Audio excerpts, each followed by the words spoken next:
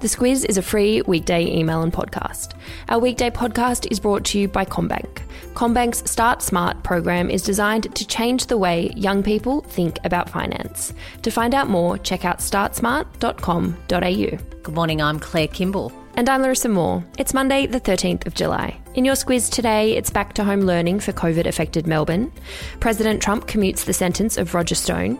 A study into ageing and rebooting the Wonder Years. This is your Squiz today. Starting with an update on the COVID-19 situation in Victoria, Claire, the total active cases are nearly at 1,500, with 3 days in a row of cases in the 200s. 2 men have died, bringing the national death toll to 108.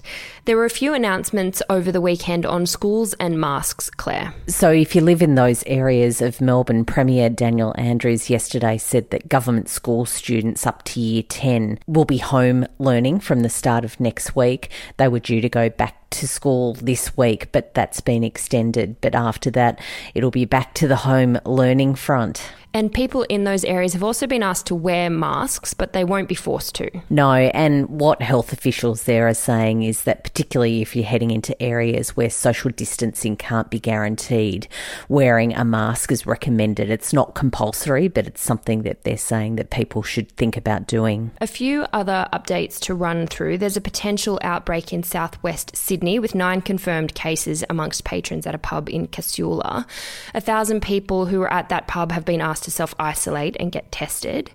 Catching up on Friday's National Cabinet meeting, though, Claire, there's an update on international arrivals. The state governments which have been hosting people who have come to Australia since that pandemic has been declared have been pretty unhappy about having to pay for those couple of weeks of hotel quarantine that people have had to put themselves through. So from the end of this week, in New South Wales anyway, which has borne the majority of hotel returns, won't be paying for that. They'll be requiring travels to stump up $3,000 for that 2-week stay. And the numbers of those international arrivals are also being cut by up to a third. That's right, and what the government is saying is that people have had plenty of time to return to Australia if that's what they want to do. And now, in an attempt to try and dampen those arrivals and people with COVID-19 returning home, it's something that they think cutting the numbers will help. There's a link to making your own masks in the Squiz Today email. One of the required elements is patience,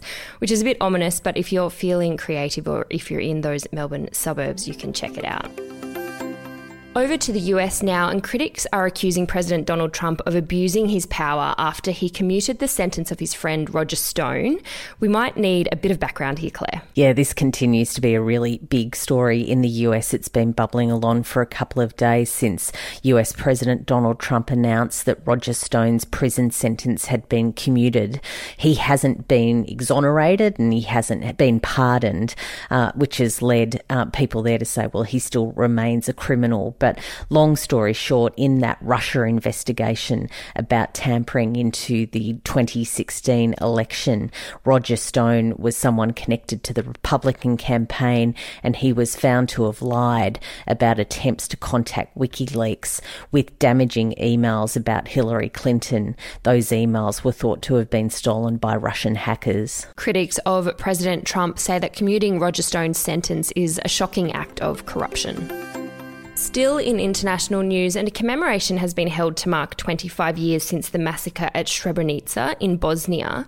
It's considered Europe's worst atrocity since World War II. And incredible that, of course, in non-COVID times, tens of thousands of people would have attended that commemoration, but instead about 100 dignitaries were on hand to do that. The deaths of 8,000 Muslim men and boys in 1995 is something that is still talked about quite a bit, and there are still efforts to bring those responsible for it to justice. In tragic news over the weekend, a 15-year-old teenager named Manny Hart DeVille died from a shark attack on the mid-north coast of New South Wales on Saturday. It's the 5th fatal shark attack this year. And those beaches along that area near Grafton on the New South Wales north coast remained closed yesterday. Authorities were looking for that shark thought to be a great white. Paramedics sadly were unable to save Manny after his mates and some older surfers helped him back to shore. He had quite a bite to his leg, reports say. Incredibly sad news for his family and that community. The Royal Commission on Aged Care, Quality and Safety is releasing a report today that looks at attitudes to ageing and aged care. It's thought to be the biggest study of its kind. What are some of the outtakes, Claire? That those surveyed really don't want to go into aged care, and they have quite a negative view about what life in a residential aged care facility looks like. In short, they believe that people who live there are lonely, that they're powerless and that they're generally unhappy. But what commissioners say is that the clear message is that the community expects the government to assist older people to live well in their own homes for as long as possible. That commission, of course, is looking into the aged care system and how people can be best supported to live out their years in comfort and also with dignity. On the upside, our senior citizens are really quite positive about their lives. 90% of older people surveyed considered themselves healthy and 85% reckoned they can live their lives how they wanted to. The Royal Commission is set to deliver their final report to the government in February next year. Over to some weather news now. Parts of New South Wales, Victoria, Canberra and southeast parts of Queensland and South Australia are bracing for a bit of wild weather. Heavy rainfall, strong winds and even some flash flooding on the way, Claire. Yeah, there's a low pressure system that's making its way from Tassie that's going to bring that wild weather, not just today but also into tomorrow. Lots of emergency services are geared up and ready to go. They're expecting power lines to come down, roofs to be compromised, all sorts of mayhem. But for those farmers, of course, who are looking for a little bit more rain, it could also bring some welcome relief as well. Might also make it a little easier to stay at home and indoors. And the TV show The Wonder Years is heading for a reboot, Claire. This one is a little before my time, though. Not another one. Another one. It's fair in my sweet spot of growing up, but way too young for you. I need a reminder on a Monday morning how much younger you are than me.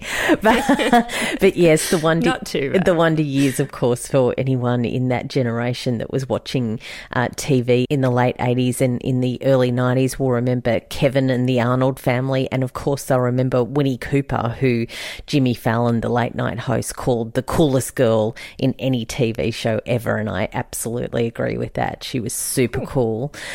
Interestingly, it's going to be remade next year, and it's going to have Fred Savage, who was Kevin in the original series, as part of the directing team. It will focus on a black family in that same period in the 1960s. What have we got for the subject line today? Well, had to go for The Wonder Years. Of course, as soon as you say that name, I think of the theme song, which used to play most afternoons in my house, and that is the Joe Cocker version of What Would You Do If I Sang Out of Tune? Little help from my friends. I do know that song at least. Oh, well, that's good, isn't it? That's something. And on that successful note, that's all from us today. Have a good Monday, and we will be back with you tomorrow. The Squiz is a free weekday email and podcast. We're your shortcut to being informed. Sign up at thesquiz.com. We talk a lot about cybercrime and hacking because almost every day there seems to be some breaking news about another big data breach. But NordVPN can help protect you online, kind of like a cyber bodyguard. It protects your personal and sensitive data while you're online to stop it from falling into the wrong hands. That way, you don't have to worry about keeping your identity and private data safe every time you log on. And even if you make a mistake and click on a dodgy link or open a suspicious email, NordVPN's threat protection will kick in and delete it before it makes a mess of your computer. To find out more and get a great discount, visit nordvpn.com/squiz today. .au